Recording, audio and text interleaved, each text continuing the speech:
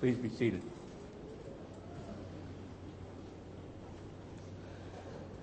We are now in the 9th week of our message series, When You Pray. And today we're taking the second half of something you probably thought last week we should have done all together. And lead us not into temptation, but deliver us from evil. But I separated it for a reason. And there you'll see on the screen, deliver us from... And the question might be today to start, deliver us from what? Deliver us from what? And the reason being, I'm going to get to in just a moment. Now, most of us know what it means to deliver. Deliver means to rescue from or to snatch from. But deliver from what? Well, it's either evil or the evil one. Now, if you use the old King James Version of the Bible, which some people believe that's the language of heaven, probably it's probably closer to where you get to heaven someday, God will say, Buenos dias, ¿cómo estás? But who knows what language he'll be speaking in heaven. But the King James uses the word evil, but deliver us from evil. But most modern translations translate it, but deliver us from the evil one. Now, so are we to be praying to be delivered from evil in general, bad stuff, or are we to be praying for specific deliverance from Satan and his power? Now, in one sense, there's not much difference between those two. But there is something to be said for actually translating this, but deliver us from the evil one. Now, the reason I say we should probably do it that way is because when this Greek verb, deliver, is used with this certain preposition from, it almost always means to deliver from a specific person and not from some sort of abstract idea or thing like evil. As we're going to see in Matthew 4, Jesus was personally tempted not by evil, he was tempted by the evil one. So in this context, when Jesus is teaching his disciples to pray, I think he's warning his disciples not of evil in general, but of the arch enemy of all believers, and that is of Satan and of his power. Therefore, maybe the best way to understand this petition today is this way. Lead us not into temptation, but deliver us, snatch us, save us from Satan and every evil scheme that he would be out there trying to use against us. Now, if you had your Bible and you had a place to make notes right where it says, and deliver us from evil, you might want to write down 1 Peter 5, verse 8. Now, many of you probably remember that Bible verse from your youth or confirmation days. It says, be self-controlled and alert, or I think King James says, be sober and vigilant, for your enemy, your adversary, the devil, walks around like a roaring lion looking for juicy Lutherans to devour.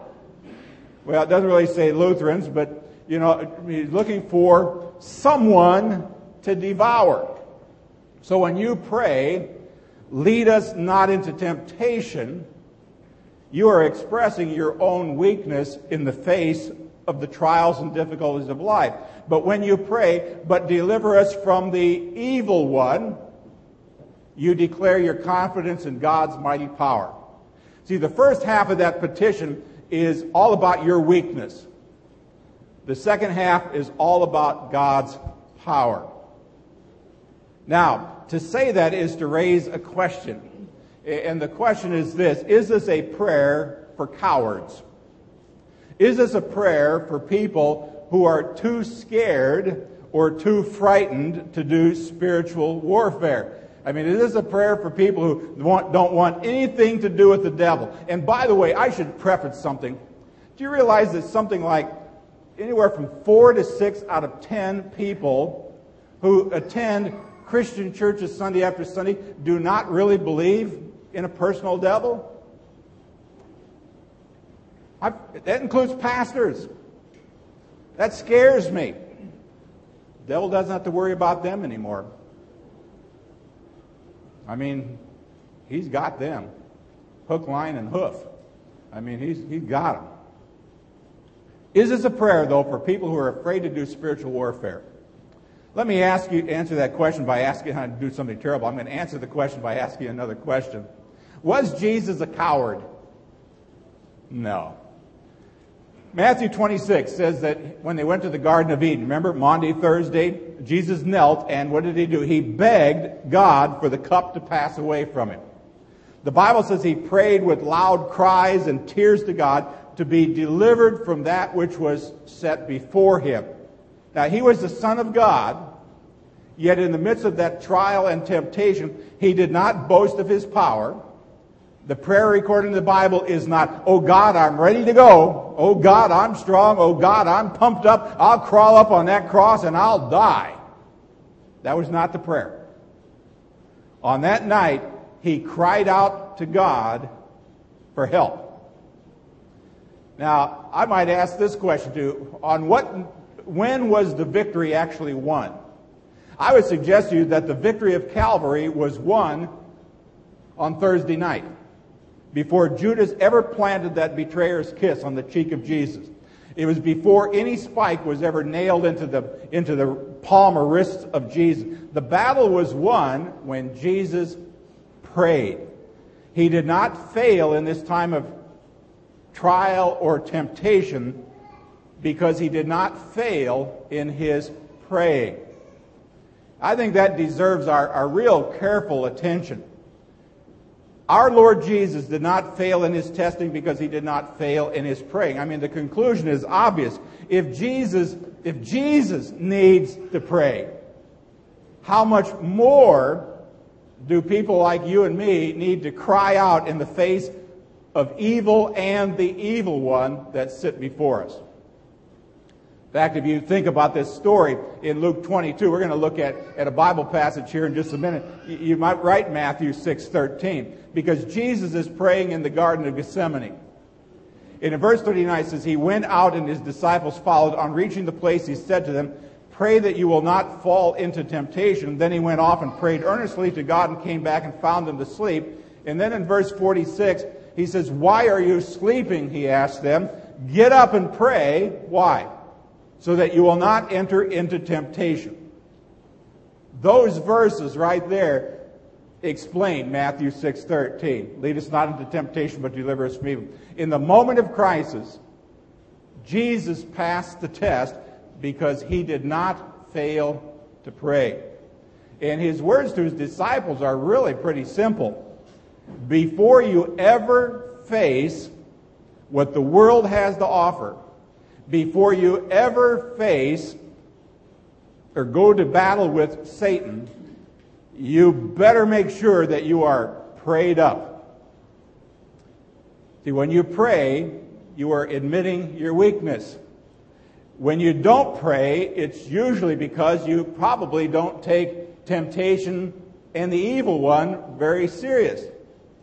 See, this little petition, "Deliver us from evil," is a prayer against overconfidence. It's a warning not for us to take our own strength for granted. A little fear is really a pretty good thing. I mean, Jesus is saying, folks, you guys are too weak to face the devil on your own, so don't even try. I mean, you're weak, but God is strong. You're in your own strength, and in your own strength, you are absolutely no match for Satan. I remember 20 years ago or so, one of the first mission trips I was on, and we were about halfway across the Atlantic heading to the Soviet Union, former Soviet Union. We were one of the first groups of people invited in to train pastors from all over Russia after the Iron Curtain fell. We're about halfway across the ocean when my good buddy, Dr. Ken Hunter, leans across the aisle of the plane and said, "Did I tell you that there are a lot of demon-possessed people in Russia?" And I said, "No." And the two guys sitting next to me who were prayer partners in my church, they said, "What did he say?" I said, "Oh, he said there are a lot of demon-possessed people in Russia." And they go, "Well, what are we supposed to do with them if we find them?" I leaned over and said, "They want to know what they're supposed to do if they find one." And Kent, I remember just laughing. He says, well, I can tell you one thing. They hate the name of Jesus. There's the power right there. In the name of Jesus. It's not in your personal power to conquer the devil. See, this petition is really a measure of your spiritual health. Jesus said, when you pray, say, lead me not into temptation. That is a confession of your own weakness. But deliver me from the evil one is a confession of your profound confidence in God's power and in God. I mean, when you pray this way, you find that no matter what happens to you, you're going to get out of it. See, the words of Jesus to Peter seem to go hand in hand with this petition. At the Last Supper, this Bible verse you see on the screen, Jesus is talking about how Peter's going to deny him. He predicted that Peter was also going to be utterly destroyed. He was going to be tempted, he was going to fall, but he was going to ultimately be restored again. And so you see these words. Here's Jesus. He said, Simon, Simon, Satan has asked to sift you as wheat, but I have prayed for you, Simon, that your faith may not fail, and when you have turned back, strengthen your brothers. Look at that passage. Three times Jesus calls his name as if to reassure him that even in the midst of his greatest humiliation, the Lord would be with him every step of the way. Now, interestingly enough, the words of Jesus up here, this sifting you as wheat, he actually, in this context, uses those same two definitions of temptation we talked about last week. God meant it for something good, but Satan was going to use this temptation for something bad. It says, Simon, Simon, Satan has asked. Now, by the way, has asked doesn't mean that the Satan went up to Jesus and said, pretty please, can I have Peter to play around with him a little bit? The Greek is very, very strong. It's a strong demand. Satan demanded of God. Satan had set his eyes on Peter, determined to bring him down by any means possible. Now, the one thing I find comforting in this Bible passage, lets you kind of go, oh my gosh, I wonder if Satan ever comes up and says, I demand Courtney. Yeah.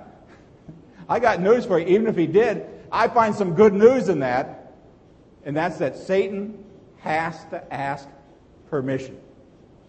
Someone has said, I think it was Luther who said, Satan is God's devil. I mean, you want to know who's got the chain? God's got the chain. It says he's asked. I think it's comforting that Satan needs to ask God's permission before touching any of his children. And I should also point out in there where it says Simon, Satan has asked to sift you. It's interesting when I looked at that in the original language, you here is not singular. It's plural.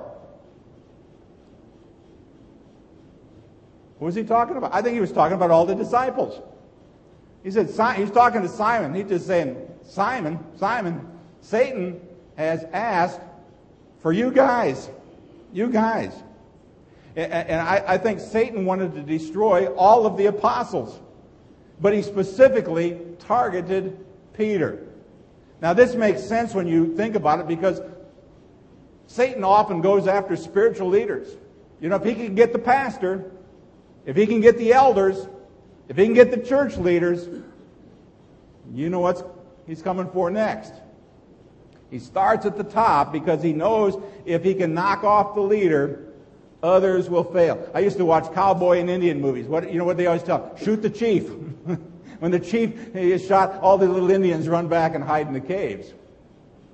I mean, his desire to sift God's people by putting them under such pressure that they'll give in and their faith will prove to be nothing. Now, if that's the case, why would God permit his children, you and me, to ever be put in such bad situations? Well, it's precisely so that he can prove that even though we're under difficult circumstances, we can survive if we do what? If we depend upon his grace. In Peter's case, what did that mean? It meant falling, but it meant being restored. I mean, Satan often attacks us at the point of our perceived strength, not at the point of our weakness. Believe me, I know what my weaknesses are, and because I know what my weaknesses are, what do I guard most? My weaknesses. Because I have no problem with the strength. Satan's not going to come where you're looking for him. He's going to come where you least expect it. After all, hadn't Peter just said something like this, even if all the others fall away, not me, I will never fall away. Now, if you'd asked Peter 6 hours before Maundy Thursday services with communion to name his strong points, he probably would have listed boldness and courage right up at the top. He probably would have said, sometimes I put my foot in my mouth, but at least I'm not afraid to speak my mind. I mean, Jesus knows I'll always be there for him. All he needs to do is ask. But when Satan came, it came so swiftly, so suddenly, so secretly, so surreptitiously, so serpent-like, so snake-like, that it caught him completely off guard.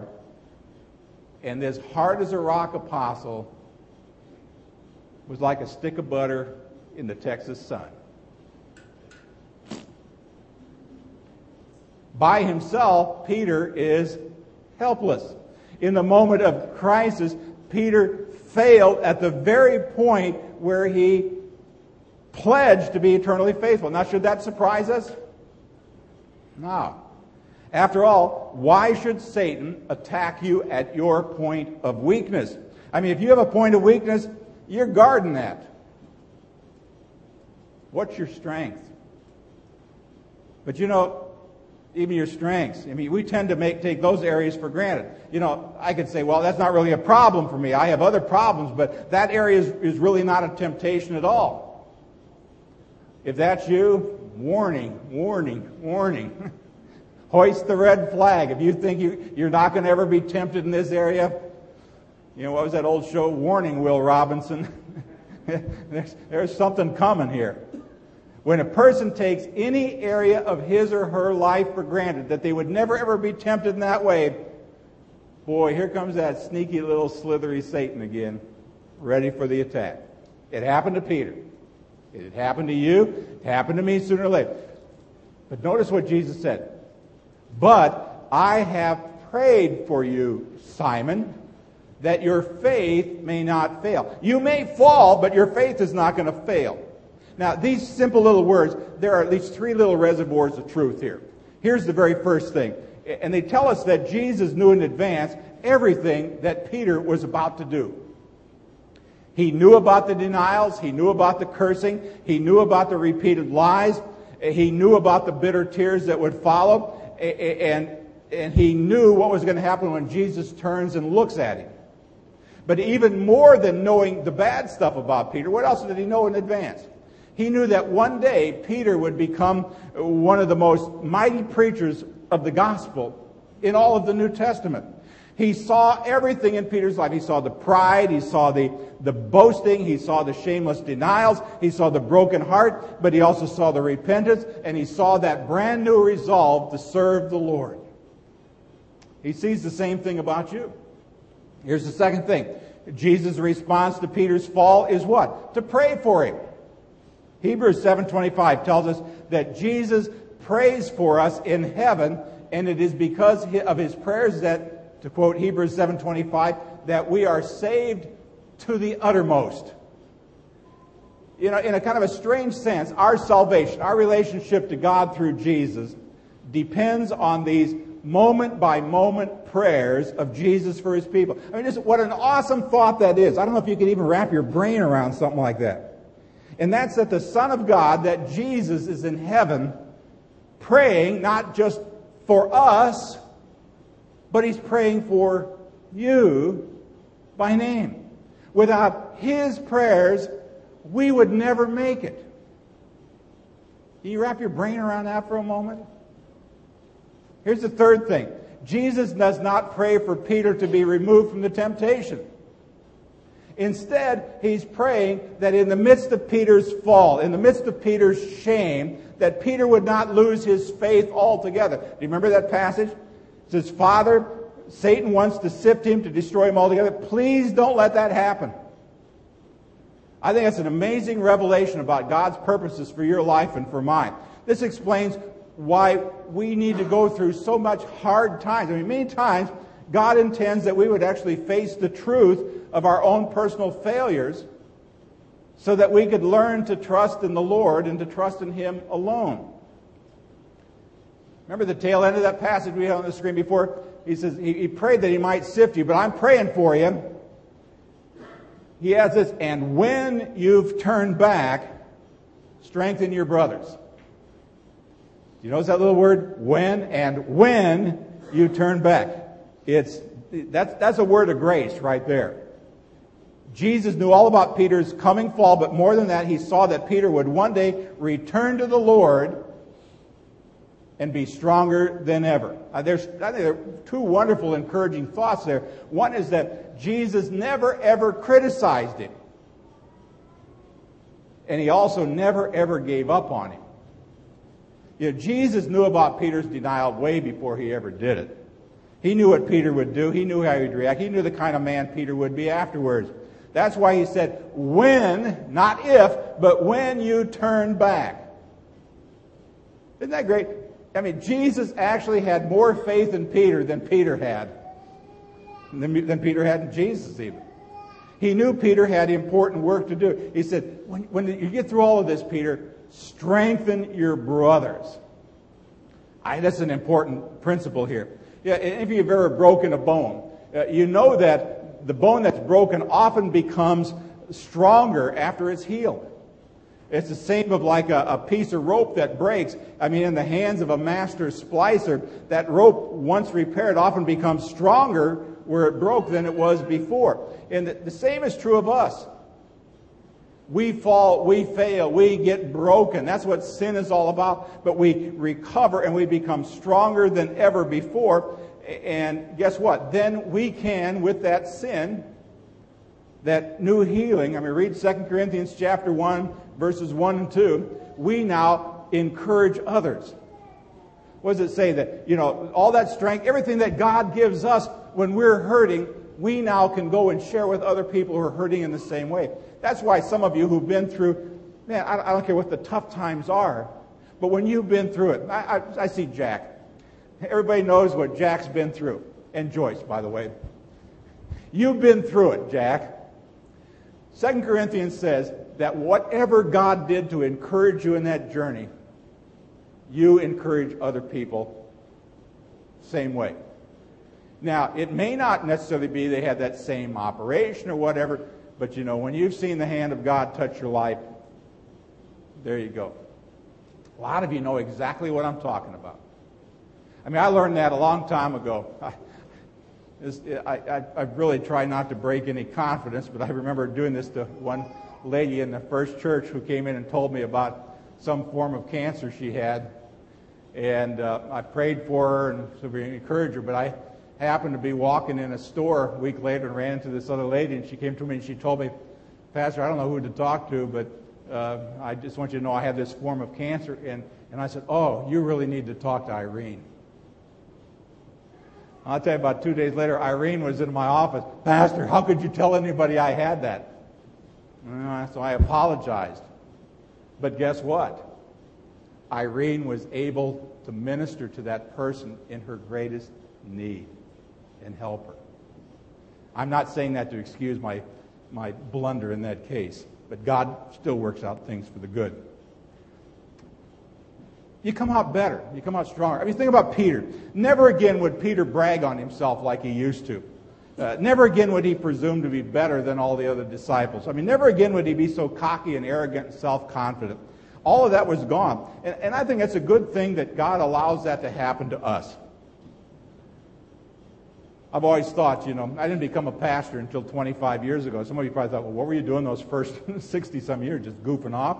No, basically what I was doing those first 40-some years was allowing God, not even allowing, but having God knock all the rough edges off me. I mean, you think I'm rough now. It takes a while sometimes to get God's got to shape you up and get you ready to do whatever He really wants you to do. I mean, failure never seems like a good thing when it's happening. But you know what failure does? Failure strips all that junk off of you. Now, if God knows our failures even before we do, why doesn't He stop us? Why doesn't He stop us? When He knows, He's looking at John, He goes, uh-oh, John, pull him back. I'll tell you why. There are probably three possible answers. One of them, this is like, you're going to, like with Jacob's limp here, but to show us the depth of our sin. I mean, sometimes when we're up at the top of the cliff, we don't see properly. We've got to be brought down the valley to see the depth of our sin. I think it's also to purge us from our pride. I don't think Peter ever forgot the night that he denied Jesus. I mean, never again did he boastfully claim how courageous he was going to be. And I think third, to prepare us for the greater work. God's got to knock us down a few notches, if you will, every once in a while to prepare us for doing what He really wants us to do in life. I mean, God uses broken people. Let me give you some Bible examples. Noah got drunk. Abraham lied about his wife twice. Jacob was a deceiver. Moses murdered an Egyptian. Rahab was a prostitute. David was an adulterer and a murderer. Paul persecuted the church. Peter denied Jesus. God uses broken people like that. And here's an amazing thought. Peter did more for Jesus after he fell than he did before. I mean, before he was loud and obnoxious. Afterwards, he was the great preacher in the Bible. I mean, think about Peter in his fall. Think about what Peter lost. He lost his vanity. He lost his pride. He lost his self-confidence. He lost his impulsiveness. He lost his unreliability. But what did he gain in return? After his restoration, he was given a sense of humility. He had a new confidence in God. He had tested courage. He had a new determination to serve Jesus. He had a willingness to use his experience in this new venture. The things he lost, he didn't really need them. The things he gained could not have come through any other way. And in the same way, God, what does He do? He redeems our mistakes by removing all that stuff we don't need and gives us stuff we do need so that we can serve Him better. See, when the Lord looks at you and me, I don't know what you think. You know, if you think that the Lord looks at you and is embarrassed that He made you or that He's angry or whatever, God doesn't do that. When God looks at you and me, He sees beyond our failures. He sees all the way down to our loyalty beneath. He sees our pain. He sees our tears. He sees our earnest desire to please Him. He sees us in our faltering steps as we attempt to follow Him. And I tell you, I for one, I mean, somebody asked me one time, says, Pastor, did you ever really wish you kind of knew everybody's faults in church so you could better deal with them? You think about that. Would you like to know everybody else's faults? I wouldn't. I'm glad I don't know the truth about y'all. I'm glad you don't know the truth about me. Now, let's face it, we are a bunch of broken down people. It's just that some of you hide it better than others. There's a little bit of Peter in all of us. And that's why this story of Peter actually speaks to us in such a great level. I mean, what should we learn from these lessons of Christ? Just three things real quick. One of them is just the value of humility. The value of humility. If Jesus, hand-picked man, would deny Him, then none of us is beyond temptation. Now, Peter was not a bad man. Peter was just a weak man. Peter was just a sinful man. He did not realize how weak he really was until it was too late. I think a little humility is always in order. You're not as hot as you think you are, and neither am I. Here's the second thing. It's the need for patience with one another. I mean, sometimes, this really bugs me. Sometimes we just are absolutely stunned when we see fellow believers sin. I don't know why you should be so stunned. I mean, what, you don't? I mean, sometimes we act surprised when our Christian friends disappoint us. Maybe we should be surprised when they don't. But remember, even on our best days, every last one of us still sins. Every last one of us, even on our best days, disappoints ourselves and other people. And it behooves all of us, I'm just saying, is maybe what God is trying to teach us here is to learn to cut everybody a little slack from time to time. Wouldn't hurt. Here's the third thing. This is the thing I like best, is the magnificence of God's grace. This is one of the hardest of all Christian doctrines to wrap your brain around, because it goes against that deeply felt need to somehow prove to God that we are worthy of what He wants in our lives. I mean, grace says, quite honestly, you're not worthy, but I love you anyway. Now that's kind of hard to hear, and it's hard to believe, and sometimes it's very hard to extend to other people. God loves you, so do I. I mean, I've had people over the years, Pastor, do we need to love everybody? Yes. Yes, you do. It's a requirement. You shall love everybody. Even so-and-so. Even so-and-so. Now, do you need to like what they do? No. I mean, even God does that. God loves the sinner, hates the sin. Got to love everybody. Sometimes the grace of God is hard to extend to other Christians. That's why you want to spend a nice Sunday afternoon, meditate on God's grace. Think about God's grace. Rest in God's grace. Rejoice in God's grace. Talk about God's grace. Share God's grace. Sing about God's grace. Pray about God's grace. Just wallow in God's grace. Ought to give you a little comfort. Sometimes we are such easy prey for Satan. And that's because we sometimes take him way too lightly. And sometimes we give up way too soon because we forget that Jesus Himself is praying for us. Praying that His victory might eventually become our victory. That ought to give us enormous comfort when we pray that little prayer, deliver us from evil.